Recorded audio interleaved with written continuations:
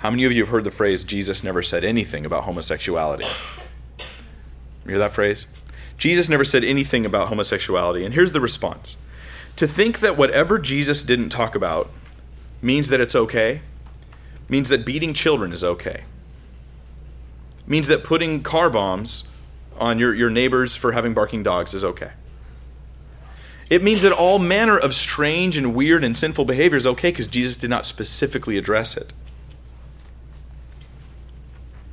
Jesus didn't say anything about using cocaine or pot. The potheads love that one. Slavery, incest, or spousal abuse. We can't just assume everything that Jesus didn't talk about he approved of. That's silly. And the Judaism of Jesus' day universally condemned all homosexual practices, and his apostles also condemned them. So he had no need to speak about the issue because it wasn't like he was clearing up a controversy. He just remained silent, probably because it was like, I don't need to clear this up. It's already in the right place.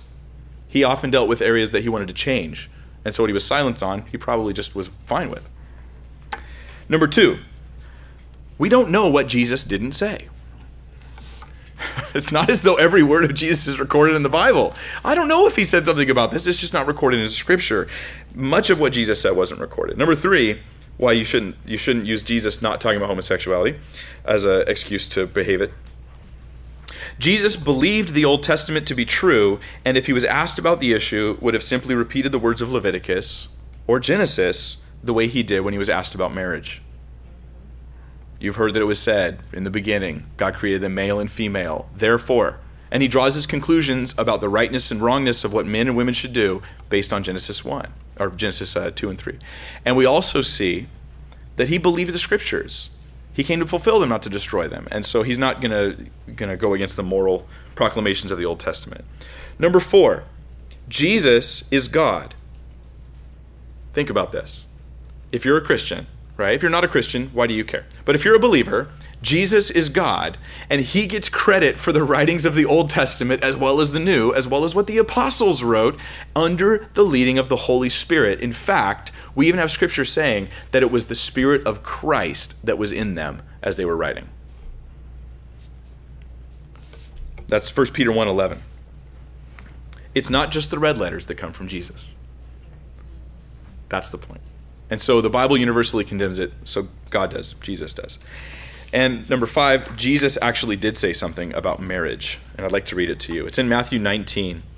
He said, and he answered and said to them, he was asked, is it okay for a man just to get divorced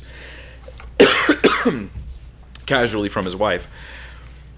He says, have you not read that he who made them at the beginning made them male and female, and said, for this reason a man shall leave his father and mother and be joined to his wife, and the two shall become one flesh. So then they are no longer two, but one flesh. Therefore what God has joined together, let not man separate. He's saying the nature of marriage is found in Genesis, and tough questions about marriage can be answered by referring to God's design in Genesis. God's design is one male and one female joined for life.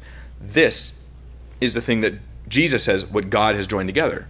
Man and woman. In fact, the terms are specifically gendered, right? Man and wife. There's no such thing as a male wife. There's no such thing as a female man.